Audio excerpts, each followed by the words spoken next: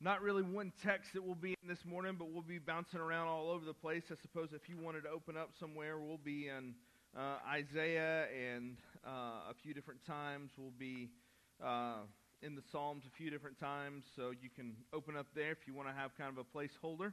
And this morning we're going to keep on moving in our series on God's attributes, our series entitled Things Too Wonderful, and we're going to cover one that I think is almost universally ascribed to God, but also an attribute that might be the most controversial, at least the one that causes the most angst among people, believers and non-believers alike.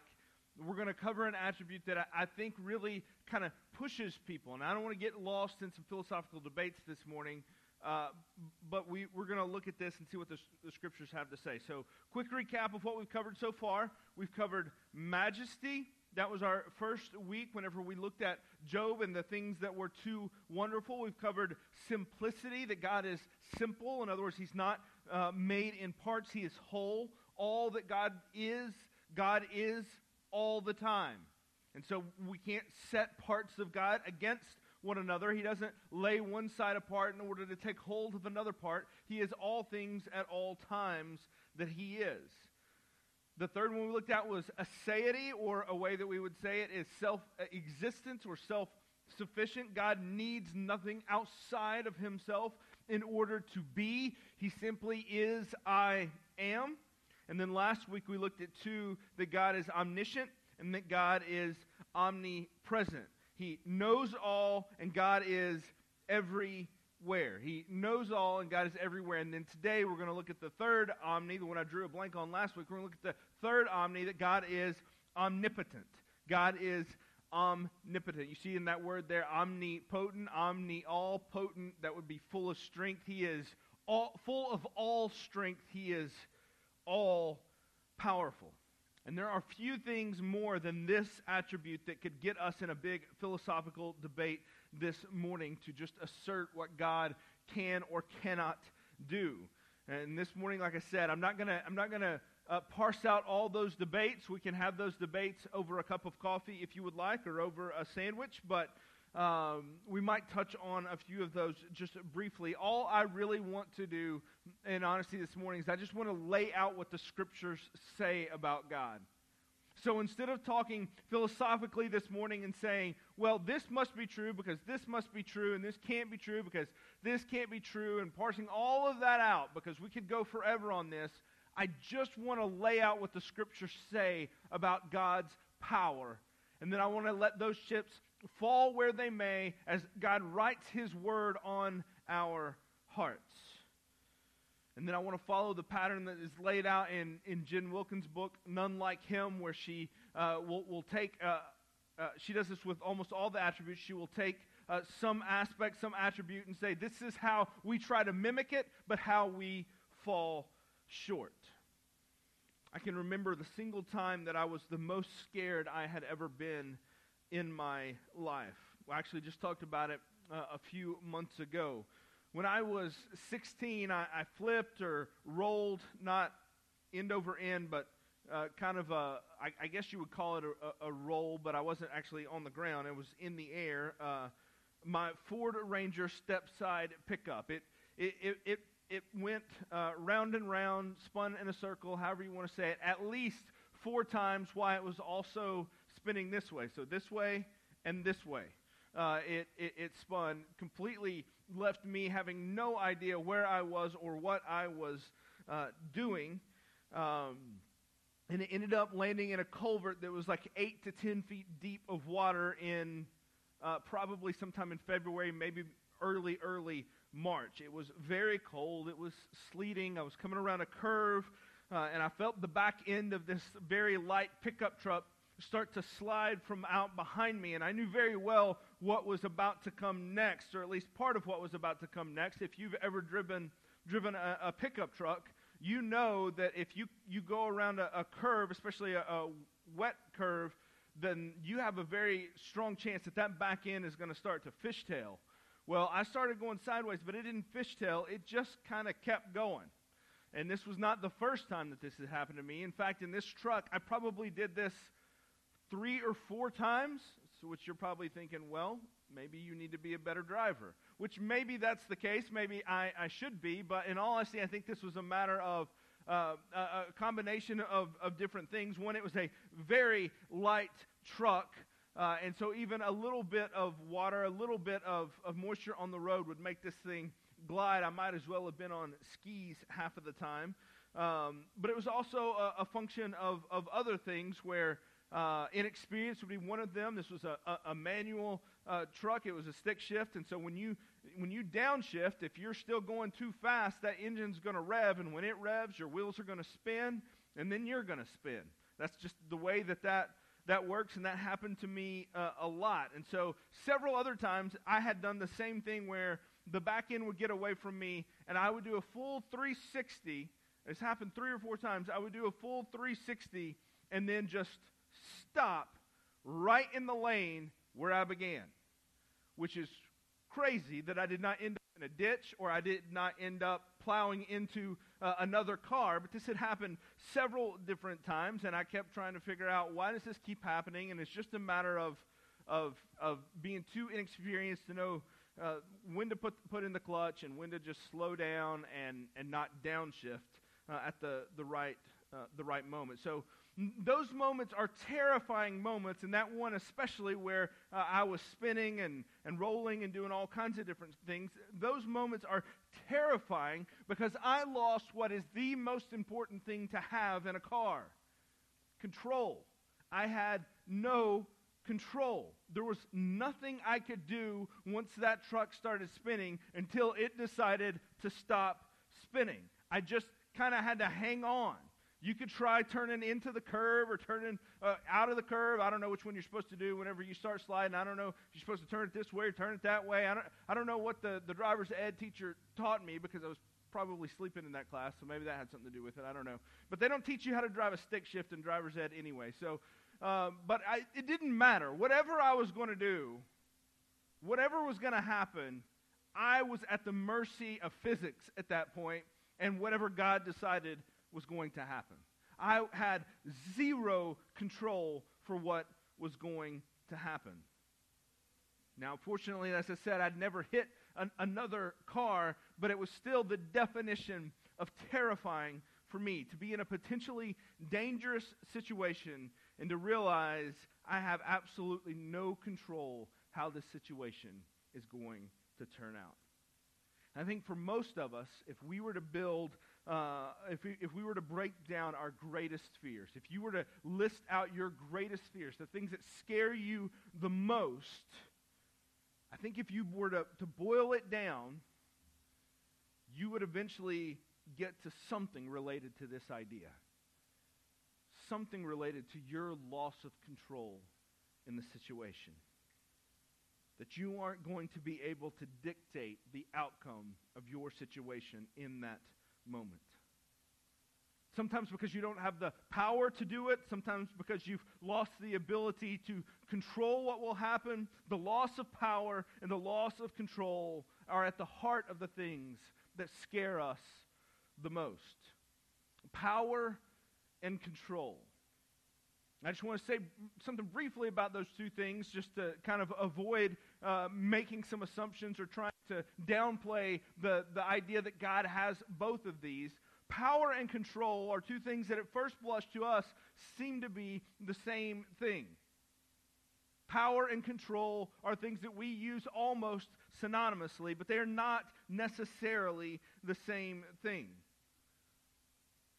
The fear of the loss of those things may end up in the same place, not knowing where things are going to end. And we use these two words to describe our ability to dictate what we desire to see happen in our world. And when we use those two things, power and control, we use them to bring about the desired results in our life. And there's a lot of ways we can talk about this, but I kind of want to say it this way. Control is a little bit different than power in this. Control has to do with the ability to firsthand dictate our ability to get to our desired end in a situation, right? So control has more to do with our active maneuvering and manipulating things firsthand. Power is the ability to exert influence in such a way that we dictate the end results, but not necessarily firsthand. So we work through an intermediary. So power would be saying, you need to go do this, and you exert so much influence that you make sure you get to that end result through someone else. Control is you actually doing it yourself. And sometimes people like to parse those things out with God, to say that God has power, but he doesn't have control. Or to say that God has control, he can manipulate things firsthand, but he doesn't have all the power to manipulate all things. And all I want to say this morning, all I want to point out is that the difference in those two things may be separate in the way that we use them or the way that we apply them as humans, but God has both unlimited power as well as full control. The Bible doesn't really distinguish between those things when it talks about God. It is clear that God can use either of those means to accomplish his end. He can use direct influence, control. Isaiah chapter 40, verse 25 says it this way, "To whom then will you compare me, that I should be like him, says the Holy One? Lift up your eyes on high and see, who created these? Who brings out their hosts by number, calling them by name, by the greatness of his might, and because he is strong in power, not one is missing." God is the creator. God is the one that brings these things about. He is the direct influencer. But he can also work through an intermediary. He can work through even an enemy as an intermediary. Genesis 50:20, verse many of you know well. Joseph says, "As for you, you meant evil against me, but God meant it for good, to bring it about that many people should be kept alive as they are today." So what is he saying there? That God took what was meant for evil. He took an evil, and God even has power over that and used it for, in this case, for Joseph's and his brothers' good. And the true can be said of us in our lives. So God can exert direct influence. He can bring the stars out. He can hang them in the sky, and we can look at them. And he can also take actions that are going on in the world that are not his direct influence, but are happening, and he still has power over those things. We do not parse those things out with God. He is control of all. Both are parts of his omnipotence. And he can use either of those at any time as he sees fit. As I said, this attribute of God is one that seems to be the most universally ascribed attribute, but it is also the most widely debated in how powerful God is. And it can make it confusing and frustrating to think through. It can also be, it is also impossible for us in our limited understanding to comprehend fully. For whatever reason, omniscience I find easier to understand, easier to see how this is who God is. Well, I realize I can't fully comprehend what that one means, to know everything. I feel like I can kind of compute that in my head. After all, if I learn something new, I don't automatically think, oh, someone else didn't know this before me. Or even if I ever got to that point, I would never think, oh, God didn't already know this before me. So that makes sense to me. But what we have to remember whenever we compare omniscience and omnipotence is it's not just that God knows when the sparrow falls. He is in charge of when the sparrow falls. God doesn't just know it, he ordains it. Now this is much harder for us to grasp. This is one that Christians and non-Christians alike will stumble on. After all, if God is all-powerful, why in the world is this world such a mess? Why are we dealing with things like a coronavirus? Why are we dealing with ICUs that are full? How can we look at this world that seems to be complete chaos and even pretend that there is someone in control of all of it?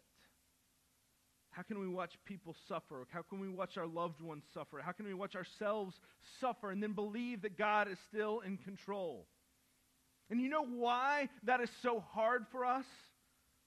Because it doesn't compute for us. Because on our end, the omniscience that we have, which is not omniscience, the limited understanding that we have, we calculate, we do math. And the equation that we do is God loves me, God is all-powerful, therefore life is good. So an all-powerful God plus a loving God equals a good life for me. That seems to be the equation most of us operate on. Because that's what makes sense to us. But this is where we can't stumble on God's omnipotence because we try to understand it in our limited understanding. So what we have to be able to do is be able to say that God's power is not like mine. God's knowledge is not like mine. And therefore, I can't judge the way God exerts his power and his influence based on my limited knowledge and my experience with what it means to have power. So we have to be able to back up just a little bit and change that equation. We can't say this is the math equation and how it should work. What we have to be able to say is, I don't fully understand how God gets to the place where he gets. I don't fully understand how or why he exerts his power in the way that he does. We have to be able to say, I don't know it all, so I can't judge God for the way that he acts or the things that he does. We've talked about this back whenever we began our study in the Curveball series, looking at the fact that this world is fallen, and now we cannot fully understand how God is working in the midst of evil, in the midst of pain, in the midst of suffering, and that he is even sovereign over those things. But praise God he is, because if he is not, then that would mean that he has met his equal when it comes to evil, and that he has met his equal whenever it comes to suffering. That he has met his match, and that we are at the mercy then of suffering. We are at the mercy then of evil, but we are not at the mercy of those things. They are under his will at all times. And it's why Paul can say that God works all things together for good for those that are called according to his purpose, because all things are under his control at all times. And so we can rely on that even if we can't understand that. We can put our faith in that even if we can't make that work in our calculations, because it never will work in our calculations.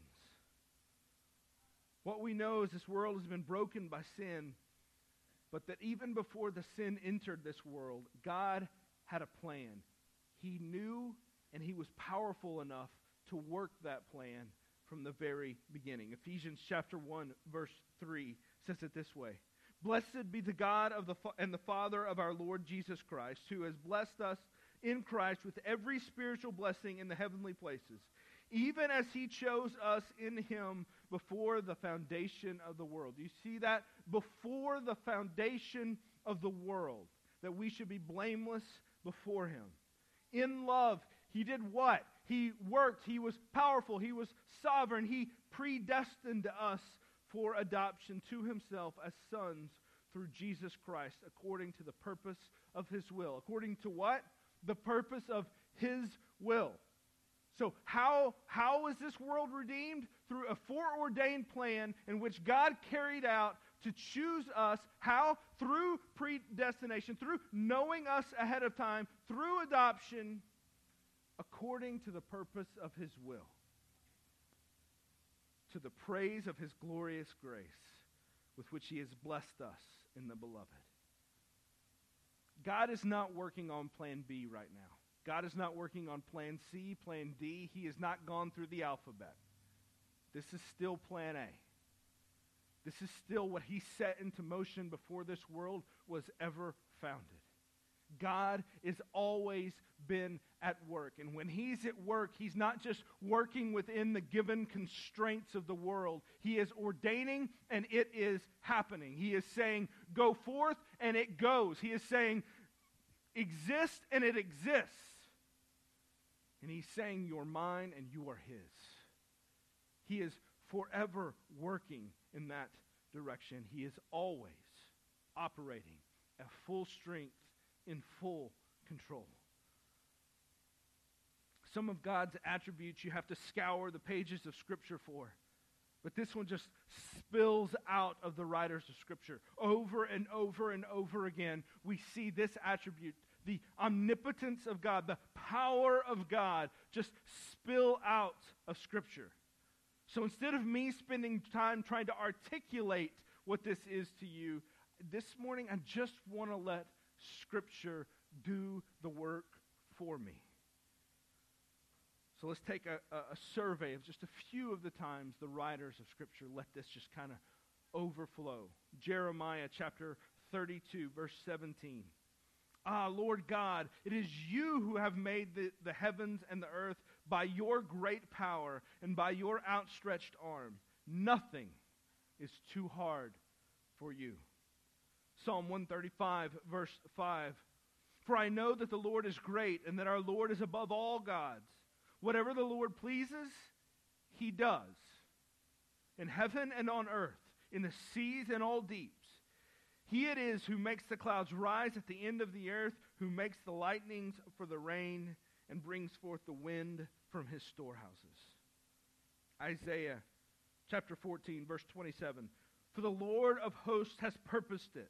Who will annul it? His hand is stretched out, and who will turn it back? Isaiah 46, verse 8. Remember this and stand firm. Recall it to mind, you transgressors. Remember the former things of old. For I am God, and there is no other. I am God, and there is none like me. Declaring the end from the beginning, and from ancient times things not yet done. From ancient times, things not yet done. God is declaring those because he is powerful enough to bring them about. Saying, my counsel shall stand, and I will accomplish my purpose. Calling a bird of prey from the east, the man of my counsel from a far country. I have spoken, and I will bring it to pass. I have purposed, and I will do it. Luke chapter 1. Typically read this one somewhere early in the Christmas story when we get to December. And the angel answered her, talking to Mary, the Holy Spirit shall come upon you, and the power of the Most High will overshadow you. Therefore the child to be born will be called Holy, the Son of God. And behold, your relative Elizabeth, in her old age, has also conceived a son. And this is the 6th month with her who is called barren. For nothing will be impossible with God. Mark chapter 10, verse 26. And they were exceedingly astonished and said to him, that who can be saved? This is the Pharisees talking to Jesus, and Jesus has just shocked them with his teaching. And they say, well then who can be saved? And Jesus looks at them and says, with man it is impossible, but not with God. For all things are possible with God. Matthew chapter 26. This is right before Jesus is about to be crucified when he's being taken into custody. Peter has cut off the ear of the guard that has come to arrest Jesus. And Jesus says to him, put your sword into its place, for all who take the sword will perish by the sword. Do you think that I cannot appeal to my Father, and he will at once send me more than 12 legions of angels? Jesus' point is that I am laying my life down. I am handing this over. Peter, you do not need to fight and turn this into chaos because I am fully in control right now. Maybe I am in shackles and chains. Maybe I have people that have shown up to arrest me with swords and clubs. But do not mistake what you see for not being in control, Peter. I promise you, Peter, I am fully in control in this moment. I have all things under me. I have full control and I have full power. All I have to do is say the word and this will change. But I'm not going to say the word because I'm here on a mission, one that was foreordained before the world ever existed. We could keep going. It's all over Scripture. God is referred to over and over as the Almighty. That is not just like a title. That is anytime you see that in Scripture, talking about the Almighty, that is kind of shorthand of saying the all-powerful God who's completely in control, who can do anything that he wants at any time. That is the Almighty, and it's all over your Scripture. And instead of chasing some of these rabbits and getting into some of these debates, I kind of want to look at this in the inverse, the ways in which we, like Adam and Eve, continue to chase after becoming our own little gods. The ways in which we try to take this incommunicable attribute of God, this part of God that he does not share with us or with any other, and yet we try to make it true of us.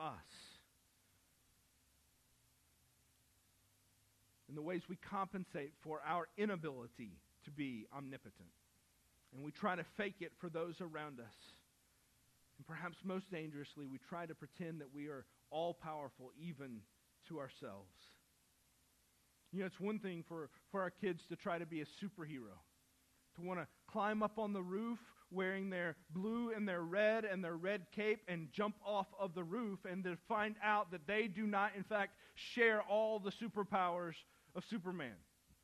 And they jump off the roof and they land on their face, and you all are headed to the hospital, right? That is one way in which we can see this play out in kids, but man, we do it all the time, where we will try our best to jump off the roof wearing our cape, trying our best to be like God or God himself, and we too end up on the way to the hospital. Just because you pretend that you are doesn't mean that you actually have the ability. And we try to become like God in some pretty predictable, yet woefully short ways. We have weak stand-ins for being all-powerful.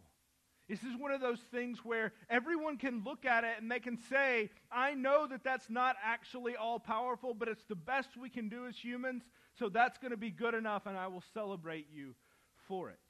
We kind of suspend our reality to know that's not all-powerful, but it's more powerful than what I can muster, so I'm going to celebrate you for it. Let me tell you what I mean.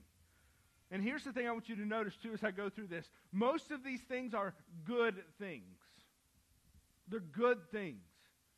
So don't misunderstand me whenever I start talking about some of this stuff. We substitute physical beauty, health, fitness, and wellness for power. We substitute physical beauty, health, fitness, and wellness for power and for being in control. Billions and billions are spent by Americans every year in this field alone. Everything from medical procedures to essential oils to gym memberships, they are all built on the promise that you can be in control. That if you can take these things, put them to use in your life, you can eliminate some part of you that exposes your weakness. So this is why so many of us go to the gym. This is why so many of us run to medical procedures and run to the doctor as quickly as we can, because we can sense that weakness within us, and we think that doctor can cure that weakness, and we want nothing more than to hide our weaknesses to ourselves and to others. Listen, as I stand up here right now, my heel is killing me. Because I stood up yesterday shooting off fireworks on concrete for way too long, and my heel really hurts. And I would really like for that to be fixed. I was just talking to Tracy about this last week. My body is failing me, and if somebody can say, let me fix that, then I don't have to pretend that weakness exists anymore. And so I'll spend money on that. I'll put insoles in my shoes to take away that weakness. And depending on how you're wired, you might put like some sort of cream on there. You might get a massage. You might get acupuncture, because somehow sticking a needle in there is supposed to fix that. I don't get how that works, but you might do that. You might go to the doctor. You might have a surgery. You might get your oils and rub your oils on there, because I don't know, but you might do that. Like, there's all kinds of different ways for you to do this just to pretend I'm not that weak. I'm really not. But you really are. But you really, really are. And yet the physical reality is that the most sought after thing in this planet might be physical power. That's certainly or physical beauty. That's certainly where we put our money. That's certainly who we idolize. That's certainly the people we put on a pedestal and pack 107,000 people into a stadium to cheer on. Because we can see that power, we can know we don't have that power, but they do, and we will cheer for it, and we will celebrate it, and we will put it on a pedestal, and we will pay them hundreds of millions of dollars if they're really, really good at that. We substitute the physical power that some people have for being true power. And the flip side is true too. How quickly our society will dismiss the physically weak, the handicapped, the unborn child, and the chronically sick. We obsess over and pursue physical giftedness, and we try to eliminate or hide all physical weakness, even physical weakness that doesn't belong to us, but to the most vulnerable in our culture. It's why news stories, I don't know if y'all saw this a couple of years ago, but it's why news stories have headlines celebrating the fact that they have almost eradicated Down syndrome from Iceland. Not because they have some medically amazing thing where they have fixed this problem. It's because they have so celebrated abortion in this case that they have simply killed these babies before they were born. And it's hailed as a great thing. Why? Because it eliminates the physically weak, and it doesn't have to remind us that things are not right or things are broken in this world. And it is pure evil. But we want to pretend that weakness doesn't exist in our world, and we want to pretend that weakness doesn't exist in us. So maybe you run a lot, maybe you go to the gym, maybe you pursue medical care at an unnecessary frequency because you're convinced that you can somehow take control over that physical part of your body. And remember, I'm saying this, these are generally good things that I'm talking about here. It's good for you to go for a run. It's good for you to take care of your body. God has given that to you, and you should steward it well. It's a good thing.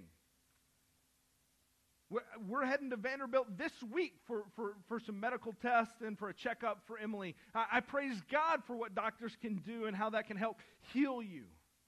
It is a good thing until it's not. Until it becomes a God thing.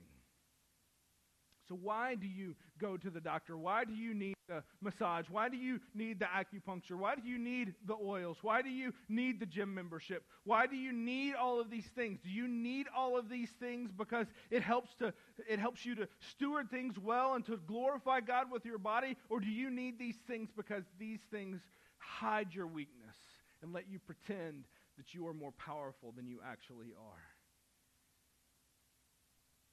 If you need to go to the doctor, go to the doctor. But don't substitute your faith in doctors for your faith that is so much bigger than that false sense of power that your body can provide. We seek to find our power in education or in knowledge. This could go right back to what we talked about last week with God's omniscience and the being all-knowing. I told you last week, I love to learn, I do. But there's a reason that the Bible says that knowledge puffs up, because it can quickly become the place where we think we are God. If we just know enough, if we can just gain a little bit more information, then perhaps that will help us become closer to knowing. That little bit of knowing will help us become closer to becoming all-powerful. If we just know a little bit more, we can control a little bit more. This is why you read the internet or you read a book on gardening, right? So that you can figure out why your tomatoes are dying. So that you can figure out how to get these bugs off of your plants. So you read this stuff because it helps you to subdue the earth as we've been commanded. And that is fine. But in the end, our education is highly limited in its ability to grant us power and control. College graduates can find this one out pretty quick. Graduate and go try to find a job, and then you'll realize that this education that you received that's supposed to unlock all doors and make you king of all things just goes right in the pile with a bunch of other people that are king of all things, that have also gotten a college degree. Again, it's good. Go to school. Be educated. Do those things. That will help you. That will enable you to be a better person if you apply it correctly. But if you apply it in such a way that you hope that your new knowledge will translate to new power, you will find very quickly that it has its limits and that it is lacking. Friends, you can get all the degrees you want. You are never going to feel like you are fully in control. We seek to find control and power in position. This is one that I think is probably the easiest to see from outsiders, but the hardest to see within ourselves. And what I'm talking about here is the parent that thinks just because he's dad that he can demean and demand all day long of his children. That he feels the need to constantly assert his power over them, to put them in their place, to remind them that he is the authority, he is the little god of their house. We're talking about the boss that believes he has people that work under him and that he is somehow better than that person because of his position. And then goes out to show everyone at every point that this is true. It's the wife that believes so long as she has a husband, then all is right in her world. So she does all she can to get married, only to check out on a relationship whenever it gets hard, because for her to have a husband, to be in a relationship, that gives her some sense of control, some sense of place. And we could turn all those around. Men do the same thing. Moms do the same thing. We seek position because we assume if we have position, then we can take control. And so we find all of our power in that position. We all seek out titles on some level that give us a place of authority. Sometimes that's at work, sometimes that's personally.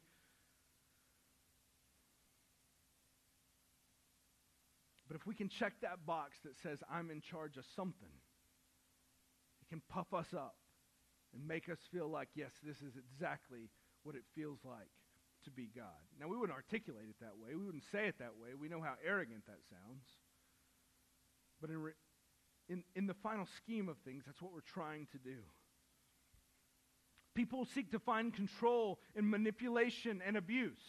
Now, this one doesn't fall under the good category, but it's one that we need to be able to talk about here in the church.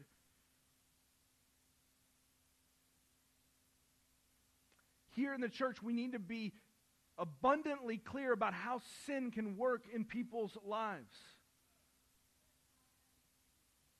We should know this truth before anyone else and above anyone else, that sin will cause some people to do anything to maintain control. They will lie, they will threaten, they will manipulate, they will intimidate, they will physically harm, they will do anything they can in order to maintain power in a relationship. The heart of abuse is so often not about frayed relationships or sexuality. It's often about one thing: power. As humans, in order to maintain our power and control, we will be faced with times when that power and control slips out of our hands. And when it does, which is going to be almost every day, when it does, our response will be one of two things. One, it will be to recognize that we are not God, we are not omnipotent, we do not have all power. Or it will begin to, it will be our our then response to begin to manipulate and to threaten and to take control back in order to gain control over others and tighten that grip even further. So often that is the heart and the beginning of abuse. We seek to find control and power by pretending that we have none at all. Maybe this is the most counterintuitive, but it is true. The victimhood mentality destroys lives, homes, towns, and countries. To claim full victim status is to admit that you've lost control and that you had no power, but in order to be a victim, what you have to be able to say is, the reason I have no power is not my fault. So you still maintain some level of, this isn't on me because my power was taken from me. And so we live in this victim status. If one can convince themselves that there was really absolutely nothing they could do about it, and that they are the victim, then they now have the power to blame someone else, or to blame something else for their problems. It's an attempt to be in control of the narrative of your life, even when you're not in control of the events. There's 1,000 other things I could list here. We could just keep going. Let me ask you, where does that play itself out in your life? When you lose control, what is your response? What is the thing that you fear losing control of the most? Is it your marriage? Is it your kids? Is it your health? Is it your job? Is it your money?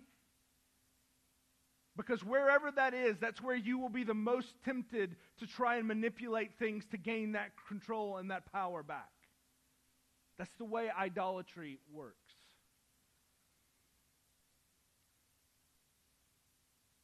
The good thing is that in spite of all of this, in spite of all of our failed attempts of a coup to take over God's throne, He is not fazed by any of it.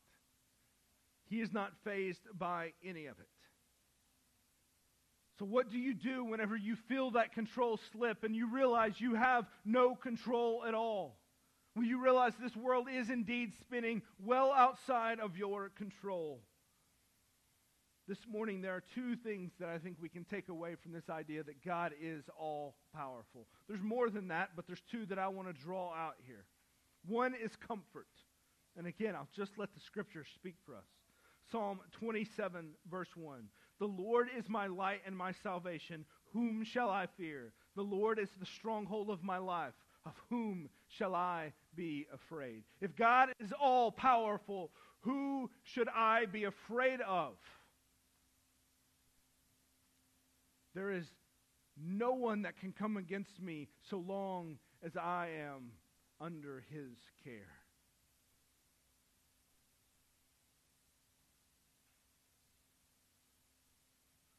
Now, whenever we say that, the application for that can be, all right, well then I'm good. I can go out and let's get back to our old equation. All-powerful God equals great life for me. But when God talks about His power, what He's talking about is also His glory, not necessarily your comfort in it. So ultimately, who can come against me? Nothing and no one. But temporally here in this place, God can use anyone at any time for any purpose. The second thing that this should do is not just comfort us, it should cause us to worship. Listen to Paul in two different places. Ephesians chapter 3, verse 20. Now to Him who is able to do far more abundantly than all that we ask or think, according to the power at work within us. To Him be the glory in the church and in Christ Jesus throughout all generations, forever and ever. Amen. Paul sees the power of God and he says He can do whatever He wants and I will give Him glory for that. Romans 8, chapter 37. No, in all these things we are more than conquerors through Him who loved us. For I am sure that neither death, nor life, nor angels, nor rulers, nor things present, nor things to come, nor powers, nor heights, nor depth, nor anything else in all creation will be able to separate us from the love of God in Christ Jesus the Lord. Paul overflows in praise and thanksgiving for the power that God puts on display. Because in his sovereignty, God has chosen to exert that power, to choose us, to save us, to redeem us, and eventually to fully restore us. And nothing, as Paul lays it out here, can separate us from that. Because there is nothing that is more powerful than God and how he has chosen to set his love in Christ Jesus on us. That is what we celebrate here when we gather. That is what we celebrate when we praise God. Not that we are something great that would draw God, but because he is great and he would draw us. And so that is what we celebrate. And that is what it means to love and to worship and to serve an omnipotent God who is all-powerful. Will you pray with me? Father, this morning we do not even comprehend what it means to have all power. Our power is so minuscule. It is so limited. In our sinful, ignorant state, it is so easy to believe that we have some measure of power because we are wealthy or because we are smart or because we are educated or because we are healthy. We can believe that we are in control. But Father, just as we've been taught over the course of the last few months, all it takes is a simple phone call, a simple press conference, a simple virus to remind us that we have no control over what is happening now. Father, we trust you in all of this. We will do as we have been called. We will care for others. We will love one another. But we will trust that you are in control of all of it. Father, help us to lift our eyes and to feel the majesty that is contained in this truth that we simply cannot understand. And Father, I thank you that you are all-powerful and that you have chosen